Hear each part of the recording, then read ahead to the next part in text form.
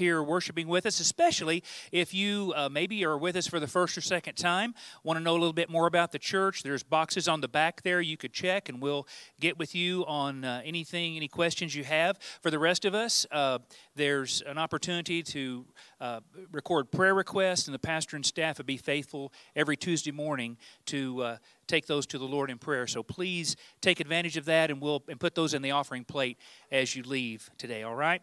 Well, let's continue with our worship that reminds us that God's love for us is so vast. This is a great, great song, how deep the Father's love for us.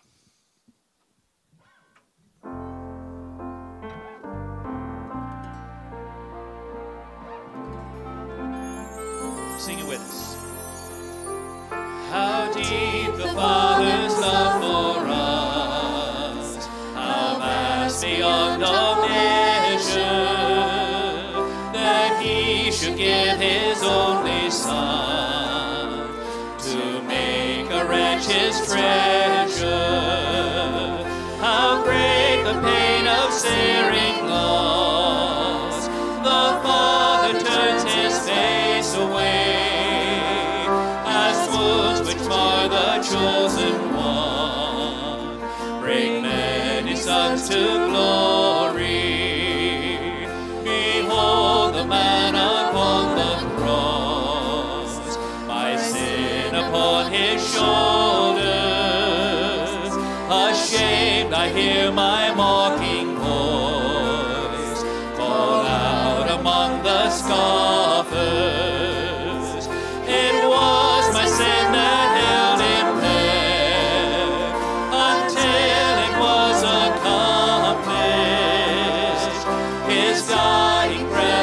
brought me life. I know that it is finished.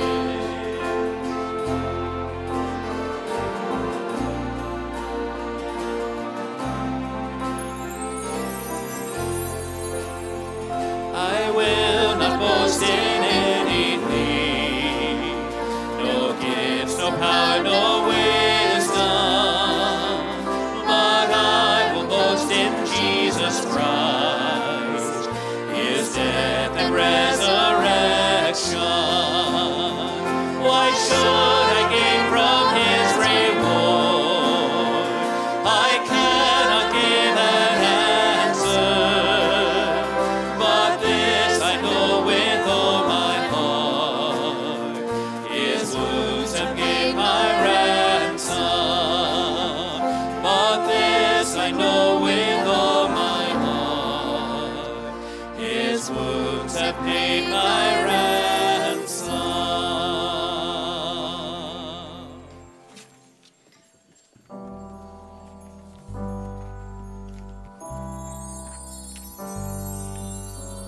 You are my joy, you are my song, you are the well, the one I'm drawing from.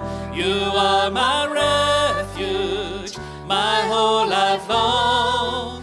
Where else would I go?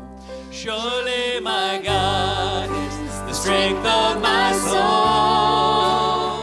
Your love defends me, your love defends me. And when I feel like I'm all alone, your love defends me, your love defends me.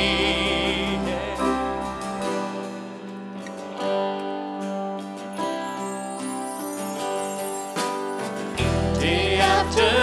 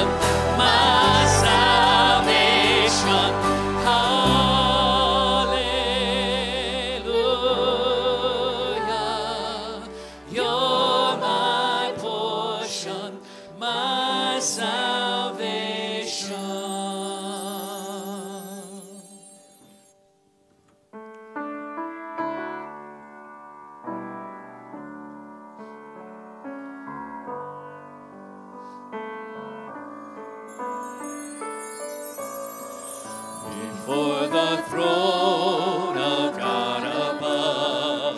I have a strong and perfect plea, a great high priest whose name is love, whoever lives and pleads for me. My name is graven on his hands, my name is written on his heart. I know that while in heaven he stands, no tongue can bid me thence depart. No tongue can bid me thence depart. And Satan tempts me to despair and tells me of the guilt within. Upward I look and see him there, who made an end to all my sin. Because the sinless Savior died, my sinful soul is counted free. For God the just was satisfied to look on him and pardon me. To look on him and pardon me. And for that pardon we sing, hallelujah, oh hallelujah. Praise the one, the risen Son of God. Behold him there, the risen Lamb, the perfect spotless righteousness, the great unchangeable I am, the King of glory and of grace. One with himself I cannot die, my soul is purchased by his blood. My life is hid with Christ on high, with Christ my Savior and my God, with Christ my Savior and my God.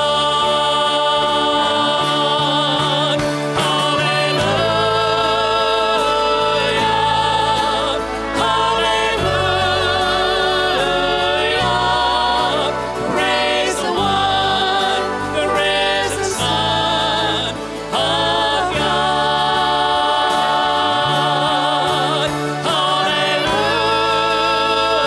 Hallelujah, hallelujah. Praise the one, the risen Son of God. Come on, church. He redeemed us. We sing. Hallelujah, hallelujah. Praise the one, the risen Son of God. Hallelujah, hallelujah. Praise the one, the risen Son of God. Amen. Let's remain standing just a moment and read. Actually, we're reading today's text that Brother Philip will be preaching. Let's read it together. In him we have obtained an inheritance, having been predestined according to the purpose of him who works all things according to the counsel of his will, so that we who were the first to hope in Christ might be to the praise of his glory.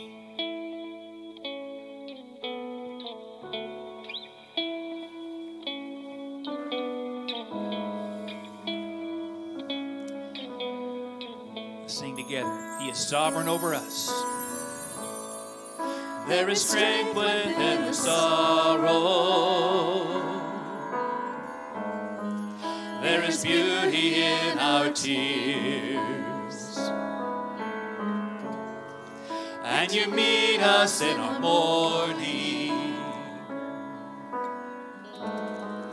with a love that casts out fear. You are working and are waiting. You're sanctifying us when beyond our understanding. You're teaching us to trust. Your plans are still to prosper. You have not forgotten us. You're with us in the fire and the flood. You're faithful forever, perfect in love. You are sovereign over us.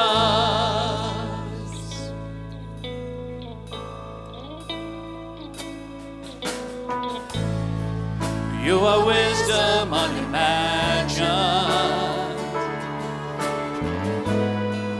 Who can understand your ways? Reigning high above the heavens, but reaching down in endless grace. You're the lifter of the lowly. Oh, you're compassionate and kind. You surround and you uphold me, and your promises are my delight. Your plans are still to prosper. You have not forgotten us. You're with us in the fire and the flood. You're faithful forever, perfect in love.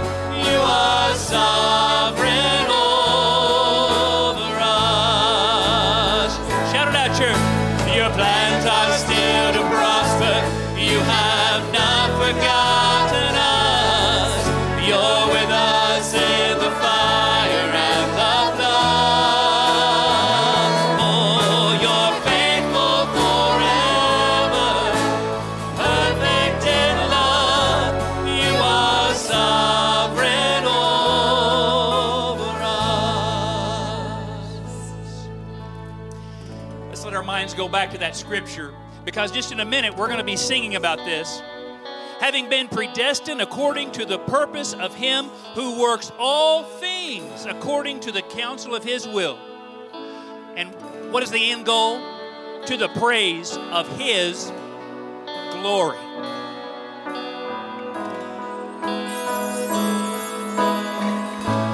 Even what the enemy means for evil, you turn it for our good.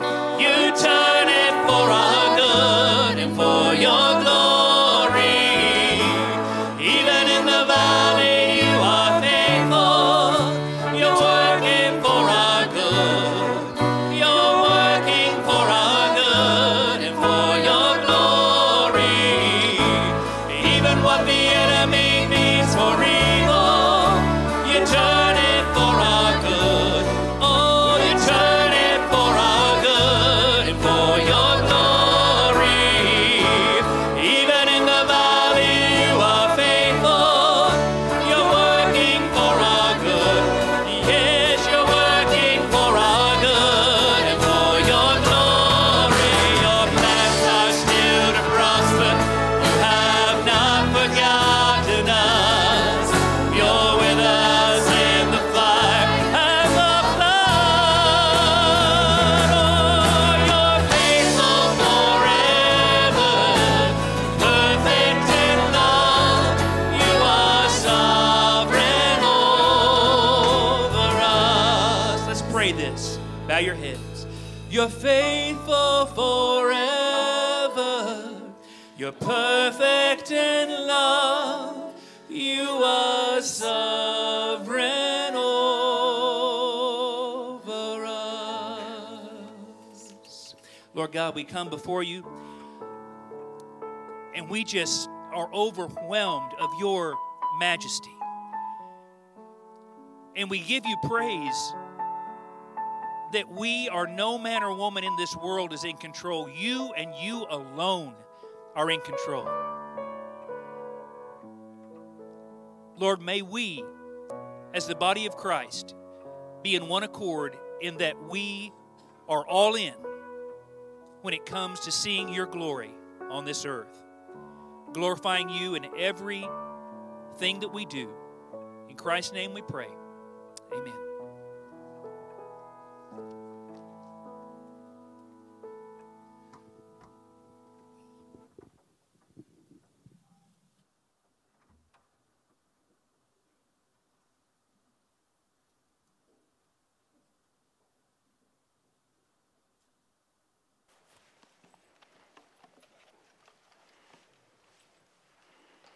Well, or you may think past tense, have you ever been told by your teacher to put on your thinking caps? Anybody? Have you been there? Well, I need you to do that today, okay? Pastors earn their bread because God has inspired hard texts. God has given us hard texts so that we will depend upon God. Remember, we believe that all Scripture is inspired by God and is profitable for doctrine, reproof, correction, and instruction in righteousness. Notice we use the word all Scripture. 2 Timothy 3:16. 1 Timothy 3:16, we're reminded it's all Scripture. Did you know that hard texts keep us dependent? God has to help us understand the Word. I hope you know and believe that. But hard text also should keep us humble. We're only here for a moment. I think you realize that you are finite. You are limited. God is infinite and unlimited. Our own hindrances that we bring to the table right now in our hearts, in our minds, often keep us from the truth. Now, I told you last week that Ephesians chapter 1, verses 9 and 10, most scholars believe that that is the culmination of the teaching of the entire book of Ephesians. Verse 10 says that our God will sum all things up in Christ. We can take it to the bank. Our God will total up all things. In other words, Jesus Christ is the sum and substance of all things. And our God will do that. However, when you get to verse 11, scholars are going to tell you that these are the most difficult verses, perhaps in the entire book of Ephesians, to translate. They're not easy. Difficult text and difficult principles, ideas, themes should not discourage us. They should actually encourage us to labor in the Word. Y'all know anything about laboring in the Word? You'll understand that that's the primary reason you have a pastor. Now, we think that it's to visit people, bury people, do weddings, but that's not what the Bible says. I do all those things, right? But the fact of the matter is, the number one thing I'm called to do is preach the Word. That's what preachers do. We don't preach the Reader's Digest. We don't preach anything else. We preach this holy book. In succession of all the pastors who have come before us, who have faithfully preached the Word of God. So today, I need for you to let the Word steep in you. I need for you to let the Word of God soak into your life. We say we believe that thy Word is truth, and this is the Word of God, right? We say that. I'm encouraging you to let it steep and soak. So today is going to be somewhat of an academic, spiritual exercise. But it's also going to be a spiritual, academic exercise. Okay, we're going to do both of those today. We need for our God to use our brains and our hearts and our minds, but we also need to depend upon the Holy Spirit of God who gave us the Word of God. It's inspired, and God gave it to us. So, here's what I'm going to do first. I'm going to deal with the difficulties of the text first. And then I'm going to tell you how it flows from then on out. So really, there are at least two major difficulties that you see in the Greek text. And then there are some minor ones, and we'll pick up the minor ones as we go through. Are you guys ready? Here's the major one. Beginning in verse 11, in him we have obtained an inheritance, having been predestined according to the purpose of him who works all things according to the counsel of his will, so that we, who were the first to hope in Christ, might be to the praise of his glory. In him you also, when you heard the word of truth, the gospel of your salvation, and believed in him, were sealed with the Holy Spirit of promise, who is the guarantee of our inheritance until we acquire possession of it to the praise of his glory. Now, how many of you noticed some pronoun shifts as I read? When we read verses 11 and 12, there was the pronoun we. When you get to verse 13, there was the pronoun you. And then when you get to verse 14, we're all brought together with our. Did anybody notice that as we read? You didn't labor in the word. You didn't, right? You should see that in the text. So here's the deal. Some scholars hone in on the fact that they believe it was Paul's direct intention to vacillate by saying we, meaning who? Jews first, right? The Bible does say salvation is of the Jews, and then, of course, by extension, the Gentiles grafted in through the Lord Jesus Christ. So think about this for a moment, that in 11 and 12, Paul is dealing with Jewish believers. However, when you get to 13, there is a transition to you, meaning Gentiles. But then when you get to 14, we're bringing everybody together, Jew and Gentile alike. Red and yellow, black and white, doesn't matter who it is. Everybody who is believed in the Lord Jesus Christ are united in Christ, his inheritance. The list goes on. So, do we think that that's a possibility? Well, absolutely, because when you get to chapter 2, verse 11, then here's what it says. Therefore, remember that at one time you were Gentiles in the flesh, called to the uncircumcision, but what is called the circumcision, which is made in the flesh by hands. In other words, he's going to start talking about Jews in Christ, right? You're not made a Christian if you're a Jew by circumcision. Neither are you made a Christian by circumcision if you're a Gentile. What you must have is circumcision of the heart. You have to believe the gospel of the Lord Jesus Christ. So there's no doubt that Paul is going to address that. However, I have to move a little bit to the right of most or some scholars and say I'm not convinced at this point in the text that Paul is actually making an effort to reference Jew and Gentile in the movement of the pronouns. Why? Number one, he has consistently used various pronouns all the way through the text until you get to verse 10. He's consistently used you, we, our. So I'm not convinced. In other words, the shift in pronouns is so subtle that we wonder even if the Ephesians would have gotten it. It's so subtle. It's so subtle in the way he does it. I think we just means we. In the sense of this, verse 13 I think would be a shift, but not to Gentiles as a whole, but how about the Ephesian believers who trusted Christ? Right? That's the immediate context. So I would read it like this. In him also we have obtained or have become an inheritance, having been predestined according to the purpose of him who works all things according to the counsel of his will, so that we, all Christians, who were the first to hope in Christ, might be to the praise of his glory. In him you also, Ephesian Christians, when you heard the gospel of your salvation and believed in him. Now, I hope you can all see that there is labor that goes into the preaching of the word. There is. And that's what your pastor is called to do, preach the word. Now, there's a second major difficulty in this text, and it happens to be in the verse 11 at the very first. In him we have obtained an inheritance.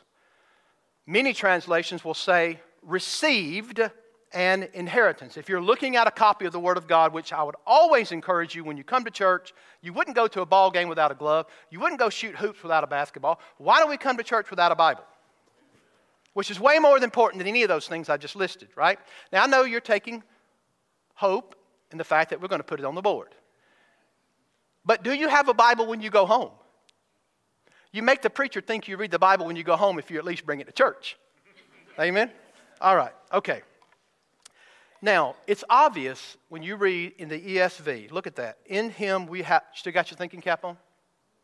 Still got it on? It's obvious when it says in him we have obtained an inheritance that the English translators have made a decision for us what they think this means. Is that not obvious? But folks, the Bible wasn't written in English. The Bible in the New Testament was written in Greek, and the Old was written in Aramaic and Hebrew. So, you can't know all the options of what this means unless you look into the Greek text. Here's what the word literally means. It literally means to cast lots, or to choose by lot, or to assign a portion. It also can mean to be appointed by lot, or destined, or chosen. But here's the real difficulty in this passage. This phrase, received an inheritance, or the NAS, obtained an inheritance, is only used one time in the Bible, right here. And it's actually a compound word in the Greek. So, what is the difficulty? How do we usually translate a word or find the meaning? We normally do it by context and usage of the word. You know this in English. As a matter of fact, when you look up a word in the dictionary, that's what they're defining that word by. They're defining it by what's called common usage. Here's the deal. We've got a difficulty here. There is no common usage of this word. It is a compound word in the Greek, and this is the only place it's used, so how are we going to translate it? So, here's the possible range of meaning in the Greek text of what this can mean. The NAS translates it obtained an inheritance. I just read to you out of the ESV, which says, have obtained an inheritance. So, having obtained an inheritance is one word in the Greek. Just one. So how are we going to translate that? Here's the possibilities. It could mean that we have been made an inheritance. And there is a translation that uses that, and it is the Old Authorized Version. It is straightforward. We have been made a translation, an inheritance, a heritage. Now, if you have a copy of the NIV, here's what the NIV says. It simply reads, in him we also were chosen. Inheritance is not even used at all. So you see how difficult this is. Is it that we have received an inheritance? Is it that we have been made an inheritance? Or is it that we've just simply been chosen, our God's allotted portion? Now here's the good news. How many of those things are theologically true? All three. So really, it's not a huge deal if I pick one over the other. Because I would argue that in Ephesians 1, 3 through 14, which is about the longest sentence in the Greek in the entire Bible, in the New Testament, I would argue that all three of those are taught. You are chosen by God, verse 4, right? You are given an allotted portion by God. You are given an inheritance, 1 Peter, right? And even in this text a little later down. So we could argue it. So theologically, there's no reason to get all bent out of shape, but here's my conclusion. Are you ready? I take all three. No, seriously. The word is in the passive voice. And when you took English, you learned active voice and passive voice. What does that mean? Well, the passive voice receives the action of the verb. So for us to be the ones receiving or obtaining an inheritance here has to be really pushed for that to become a passive idea. The passive voice lends itself either to having been made an inheritance or that we have been appointed as God's inheritance. The second thing to remember here is that there's been a continuous reference to chosen and predestined and called, which in my opinion, context drives, right? Context is king, okay? So in my opinion, it adds validity to the fact that the ASU got it right, the Old Standard Version. In him, or in him, we have been made an inheritance. That's where I land, okay? Well, we spend a lot of time to do that, right? But that's vitally important for how you view the rest of the text. In him also we were made a heritage. Okay, ready for the sermon? That was all free, right? That was all free. Here it is. Notice how we have to word this then when we get to the divisions. Number one, we are God's inheritance because of our union with Christ. Do y'all remember the song we just did together?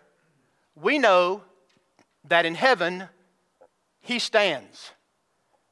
As a matter of fact, He's seated in heaven.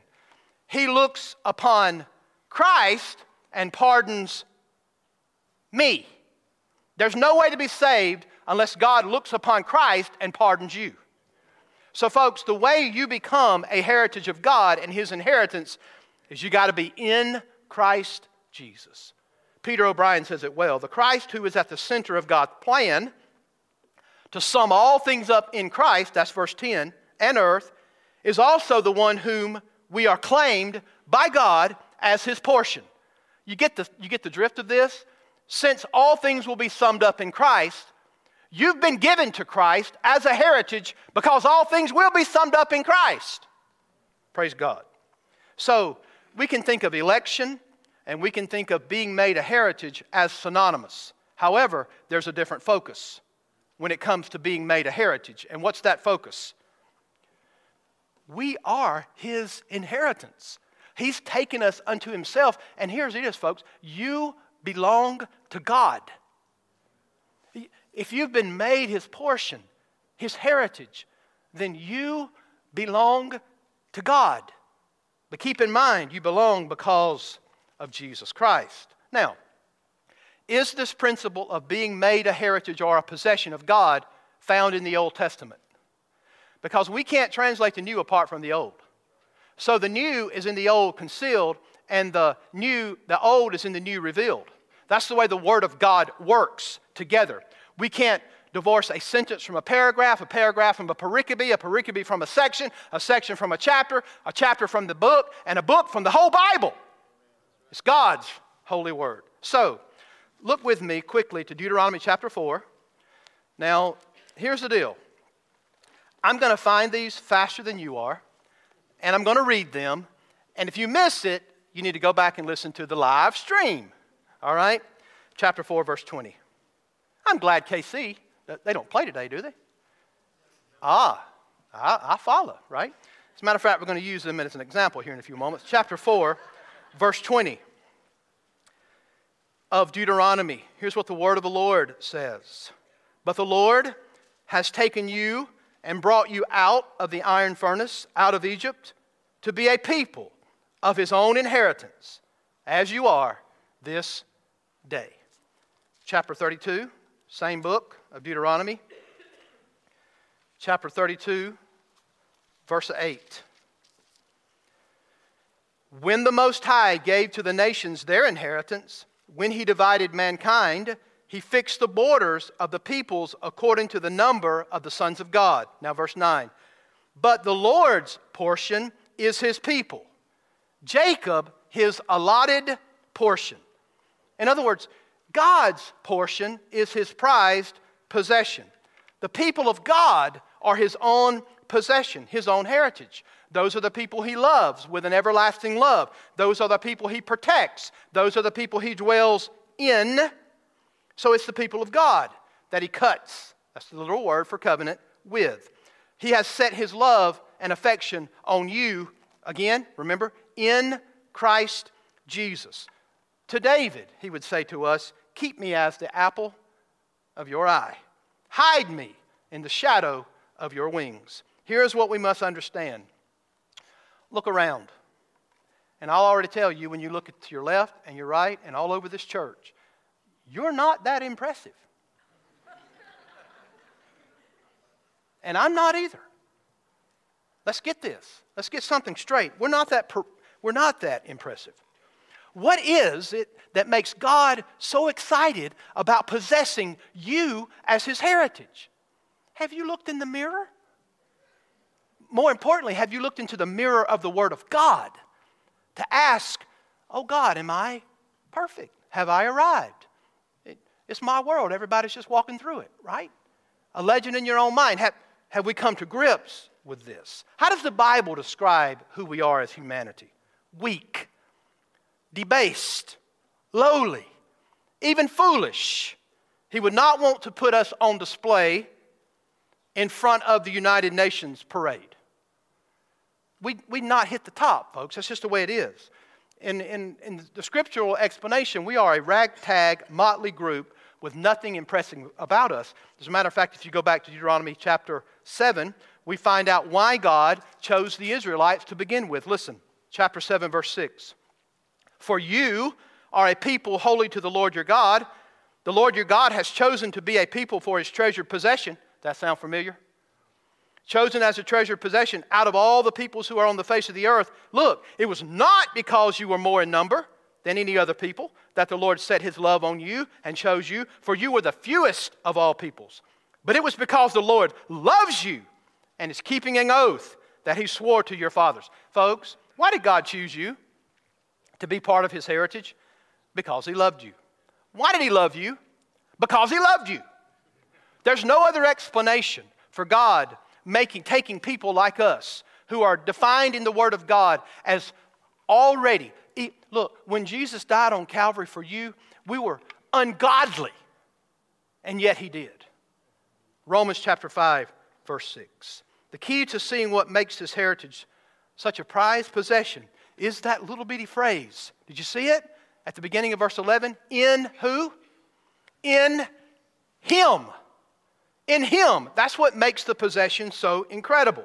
It's because you are in Jesus Christ that you are to praise God because he has made you his heritage. When God looks at his people that are his own possession, he does not see a ragtag group of sinners. He sees the perfect Son of God. There is no way that God the Father can look upon mankind and pardon him or her without Jesus Christ the righteous. When the Father looks at you, he sees the perfect obedience of the Lamb of God who never sinned, and yet was willing to be your propitiation, was willing to satisfy the holy justice of God in your stead so that you might become God's heritage. Look, folks, think about this. You are God's treasured possession, but it's not because of something in you. It is because of Christ that is in you. I'm going to preach myself happy. Amen.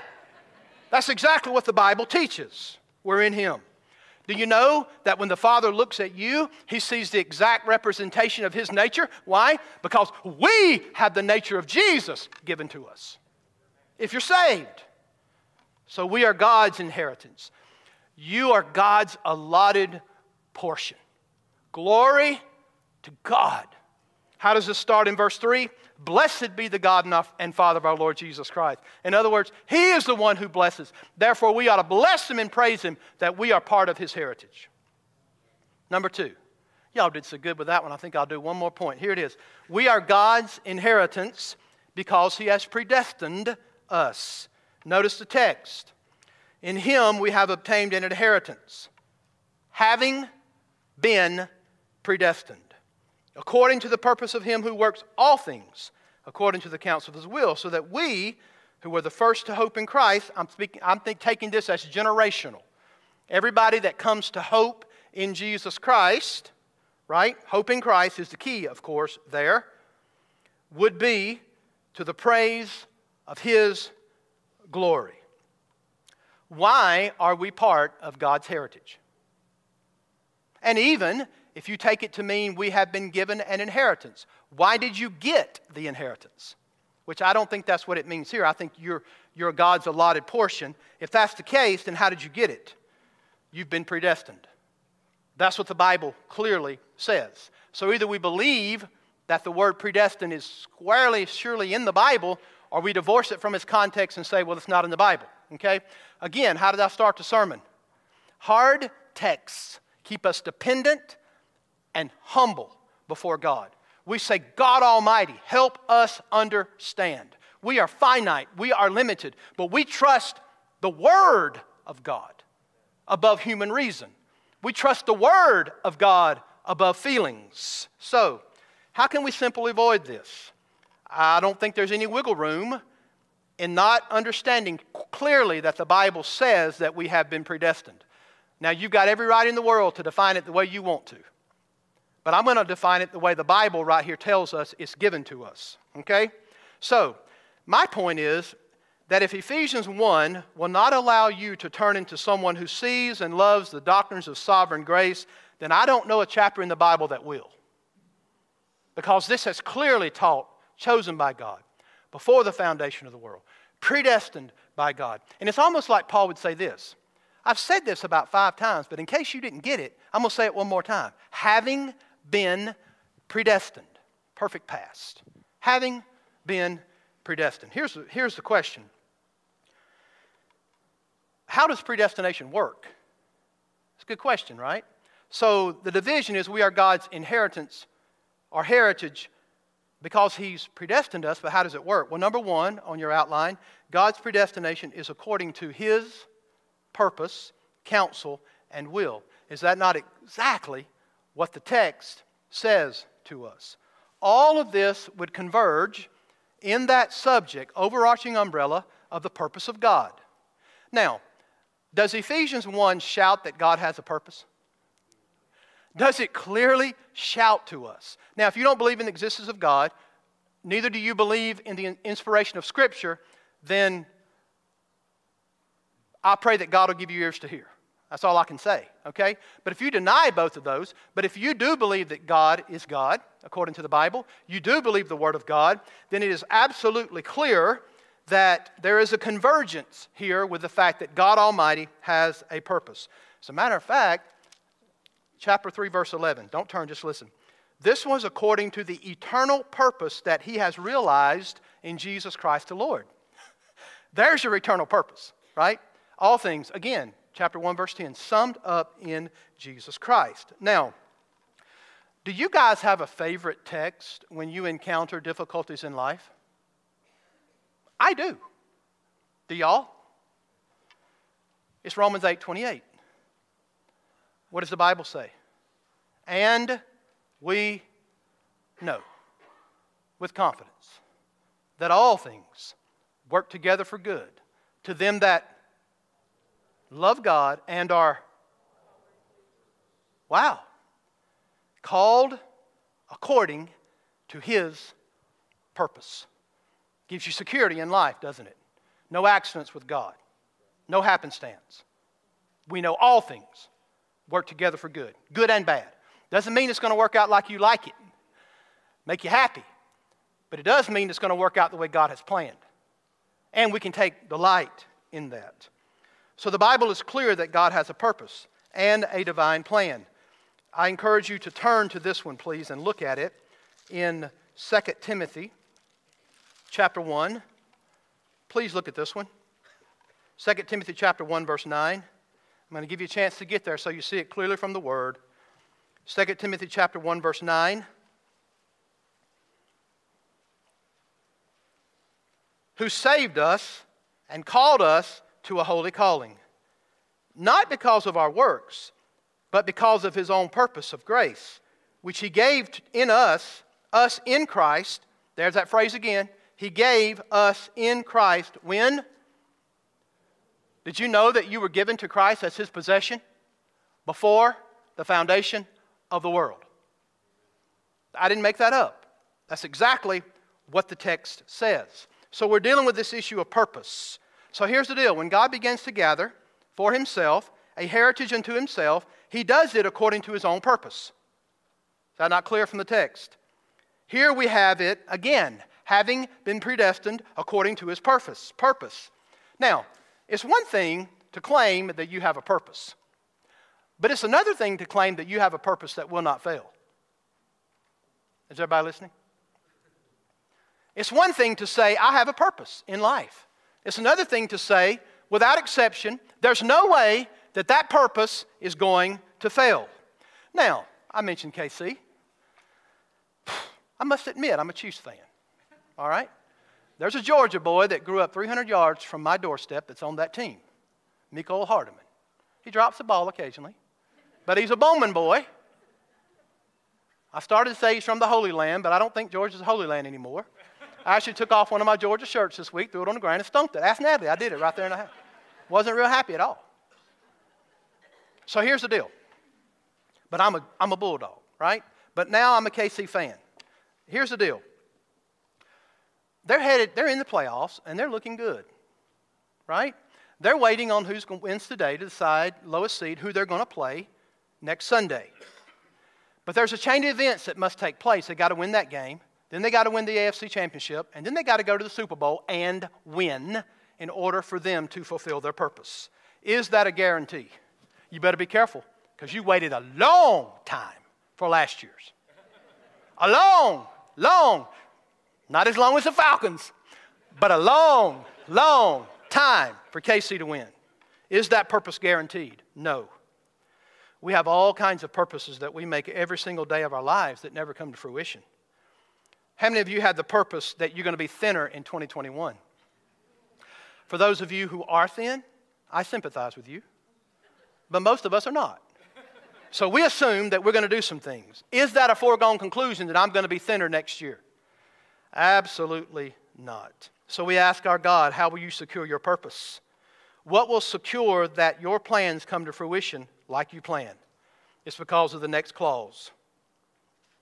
He's predestined according to the purpose of him who works all things according to the counsel of his will. Are y'all listening? All things according to the counsel of his will. Other than this verse, Romans chapter 11, verse 36, one of my life verses. For from him and through him and to him are all things. To him be glory forever. Amen. Other than that one, this is the number one verse in the Word of God that is the most comprehensive statement on God's absolute sovereignty found anywhere in the Word of God. Notice this. He works all things. I got news for you. All things in the Greek is all things in the English. What does all things mean? All things. That is what the Word of God says. It is God who is working all things according to the counsel of his will. So, in the original Greek, it is in the emphatic position. What does that mean? It means his purpose will come to fruition. In other words, God not only has the plan, but he's got the power to work all things out where they do end with his purpose. That's what this is saying. Did you know God's purpose is not at the mercy of the devil? Oh, I can sleep at night, folks. My God has this, period. He will sum all things up in Christ. And at night, I don't worry. I go to sleep, don't I? It takes me about an hour. No, trust me. My head hits the pillow.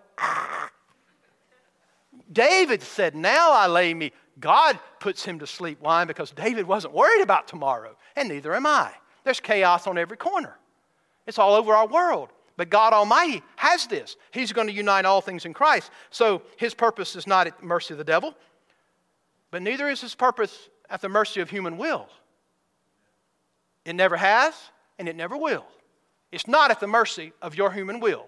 If God works all things, that means all things is comprehensive. So, here's the deal. There are no maverick molecules in God's universe. None. He works omnipotently. Nothing is outside of his control. And God must exert, check this out, God must exert absolute divine sovereignty in order to bring you into his heritage. Are y'all listening?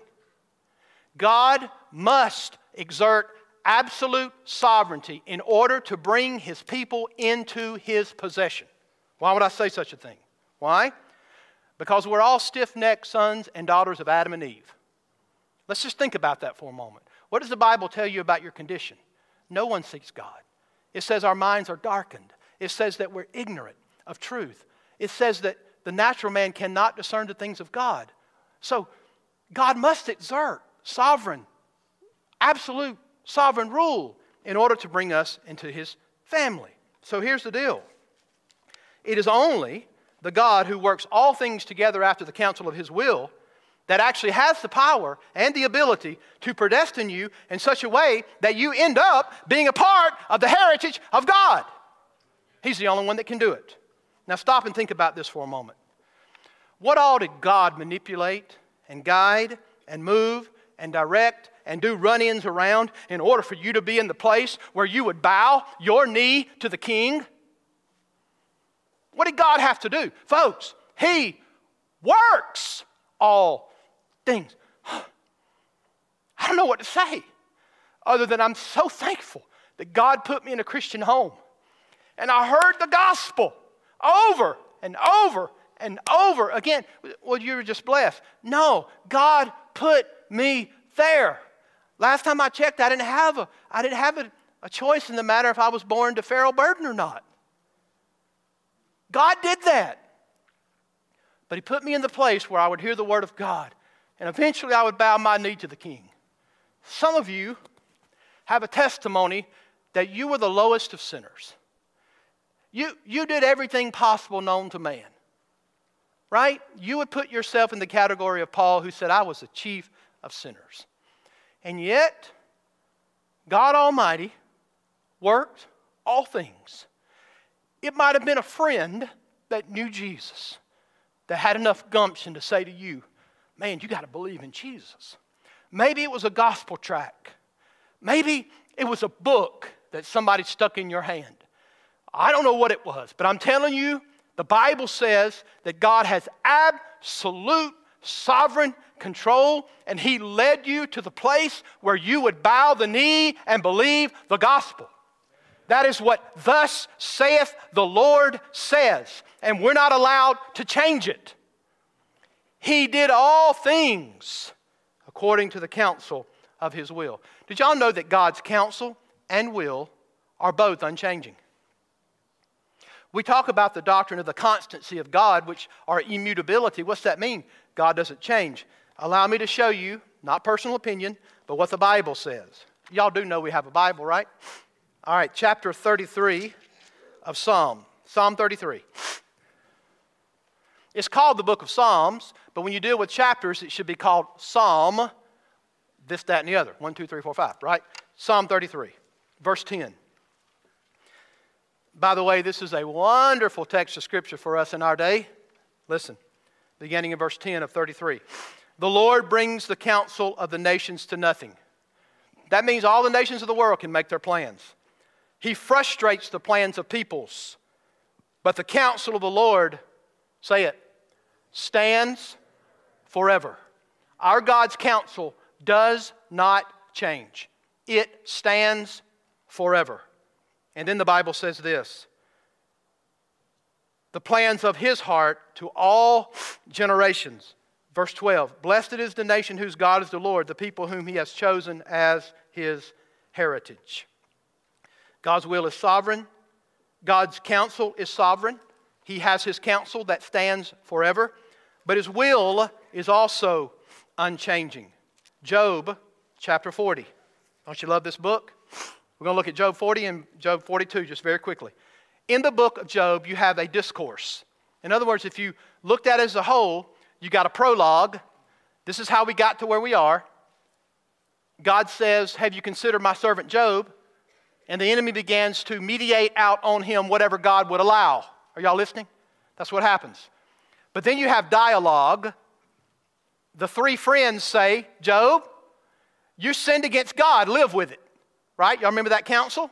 Just admit it. You're a sinner. And then at the conclusion, you've got an epilogue. What does that mean? The conclusion of the matter. So, in these cycles of discourse, Job says, I know that you're God and you exist and you're there. But if I could just stand before you, I might can make my case that I'm innocent. Y'all know that? Yeah, he says that. And then he comes back and says, man, even if I plunged myself in snow water and washed all my clothes, I couldn't stand in trial with you one day, God, because you're God and I'm not, right? So here's his three friends, you're guilty. And then finally God speaks. And He does not say, Job, I'm sorry, I was wrong. He does not say, well, Job, it was all a mistake. I had this deal going on with the devil and I hate you got caught up in the mess. What does he say? What was God's response? Well, here's one of them. Where were you when I laid the foundations of the world? Read the book of Job. Where were you when I made the Pleiades? Where were you when I expanded the universe? Job, where were you, right? Here's a good one, because I like fishing. Where were you when I went out fishing? And I took a hook, and I put it in Leviathan's jaw, and I led him wherever I wanted to. Just like in Jonah. Where were you, Job? Can you do that, Job? God's response was simple, wasn't it, folks? Job, I am God and you are not. Get over it. That literally was God's response. Now, listen to chapter 40, verse 3, and let's see if Job got it. Then Job answered the Lord and said, Behold, I am of small account. What shall I answer? I will lay my hand on my mouth. I have spoken once, and I will not answer twice, and I will proceed no further. Right? In other words, here's Job before an awesome God. Boop! Can't say another word. But notice chapter 42. This is awesome, and this is what we need to hear today. Are y'all looking at it? Job 42. Then Job answered the Lord and said, I know that you can do all things, and that no purpose of yours can be thwarted. Now, folks, either that means no purpose, or it doesn't. It has to mean that, right? Job learned with his discourse with Almighty God, you can do all things, God, and there's no purpose that can be thwarted. In other words, his counsel is unchanging, and his will is unchanging. Clearly taught in the Word of God. In other words, you cannot derail God's purpose. It will not fail. God is totally free in His will to do whatever His good pleasure asks Him to do. God's will is nothing else than God Himself willing. God's will is God willing. His purpose, His counsel, His will are omnipotent and without frustration. God's will is the primary and supreme cause of all things. How does predestination work? The God of heaven uses His wisdom, counsel, will to save sinners. And that's God Almighty's call. And God does it. Number two, God's predestination is to the praise of His glory. Don't you love this? How many times have we read this phrase? Verse 6, to the praise of His glorious grace. Verse 12, to the praise of His glory. Verse 14, to the praise of His glory. In Him we have become an inheritance. Now if you read this grammatically, in Him we have been made an inheritance, and skip down, remove all the filler, who were the first to hope in Christ that we might be to the praise of His glory. In other words, the ultimate purpose of why God saved you was that you would be a heritage unto God and that you yourself would be to the praise of His glory. That's what the text says. When we say sola de gloria, that's what we mean. All the glory goes to God alone, right? And you understand, folks, God didn't save you because He was lonely. God saved you in order that you might bring Him praise, that you would be to Him praise. So the goal and glory of God's purpose in choosing for Himself a people is secured by His own absolute will and sovereign power with the ultimate purpose of bringing glory and praise to God Himself. That's the truth of Scripture. This means, as His possession, we are called to praise God and give Him glory. Does this mean something for us on the Lord's Day? For most of us, worship ends on Sunday. I shouldn't be that cruel, should I? For many of us, we have the depiction that worship is on Sunday. And we hype everything up, we get all the loud instruments, we blow smoke out of the ground, we do all these things. But on Monday, Jesus is not on your heart or your lips. I believe Monday through Saturday are to be built up with you worshiping Christ all week so that when we come together as a family of God, we praise God Almighty. Why? Because He has made you His heritage. Folks, do you see the connection? Verse 3, blessed be the God and Father of our Lord Jesus Christ, who made us His heritage. That's why we praise Him. Because He made us His heritage in Christ Jesus the Lord. Glory to God. Did you know that angels cannot even sing of redeeming love? But you and I can. If you've been saved by grace through faith. Now, angels can sing worthy as the Lamb, but not as people or things that have been redeemed.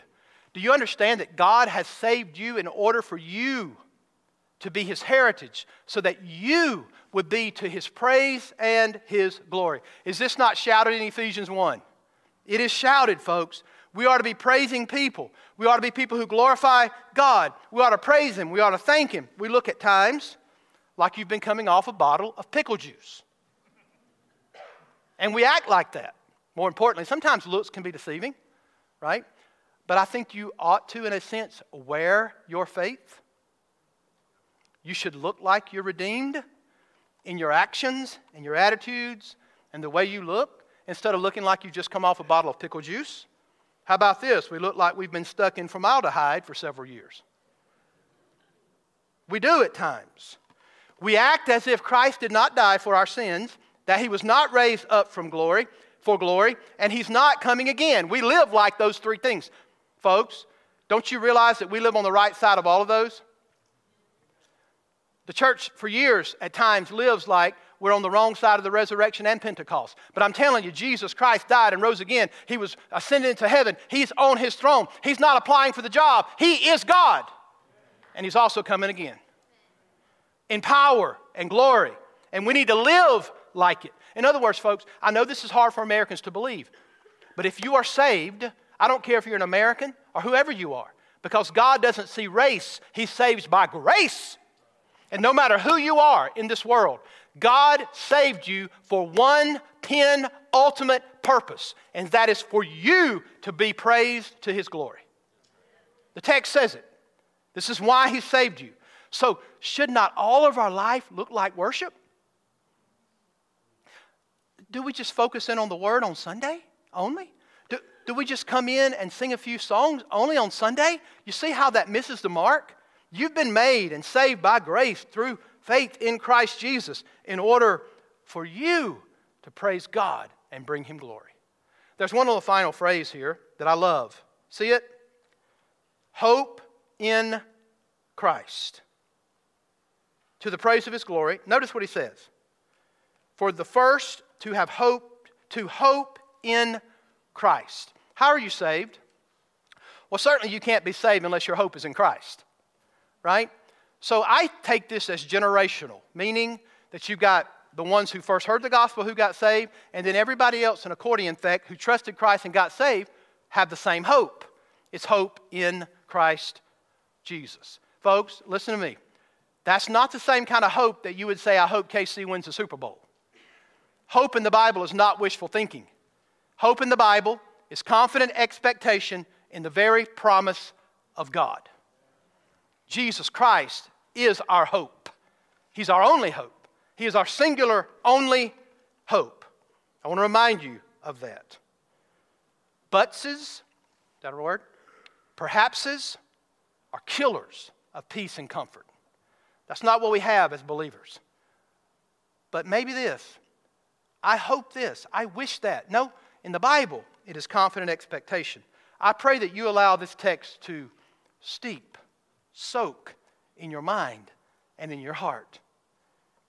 Notice verse 13. We'll see it next week. In Him you also, when you heard the word of truth, the gospel of your salvation, and believed. Folks, there's only one way to be saved. And I know this is clearly teaching two things. The divine sovereignty of God to save sinners, and the human responsibility to believe the gospel. I don't care if you believe in election from your radiator to your tailpipe. If you don't believe the gospel, you're not saved. And that's just not believing the facts. It is being transformed by who Christ is. Baptists love to talk about, well, 30 years ago I got that right, preacher. Well, I'm telling you, if you're not getting it right today, you didn't get it right back then. That's just the way it is. I repented 30 years ago. Have you repented since? Not really. Well, if you didn't repent back then. Because you folks, you know this if you're saved, right? So here's the deal. This morning I'm telling you that no matter who you are, if you put your hope in Christ, you will be saved. And the whole time you're coming to Him, you'll find out that it was Christ who first came to you. Amen? That's the gospel of Jesus Christ. Does Ephesians 1:11 give you any stability in this world? I don't know how y'all feel about that, but man, it's rough in the great US of A right now, isn't it?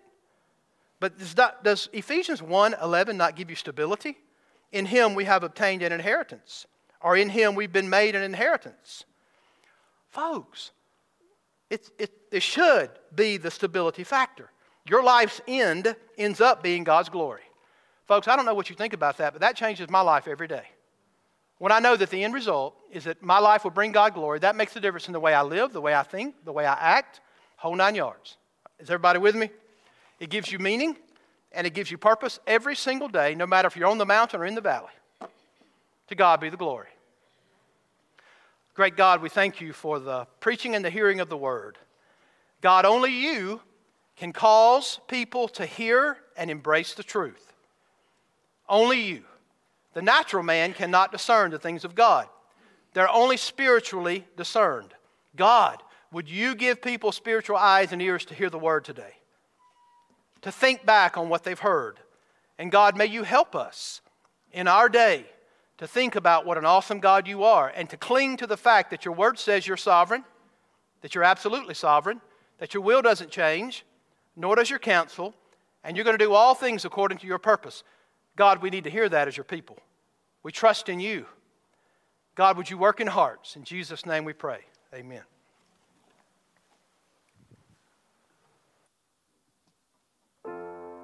What a great song this one is. When we get down to one particular line, I hope you sing it with vigor and praise to God. Let's sing together. Behold the man upon a cross, my sin upon his shoulder. Ashamed I hear my mocking voice call out among the scoffers. It was my sin that held him there until it was accomplished. His dying breath has brought me life.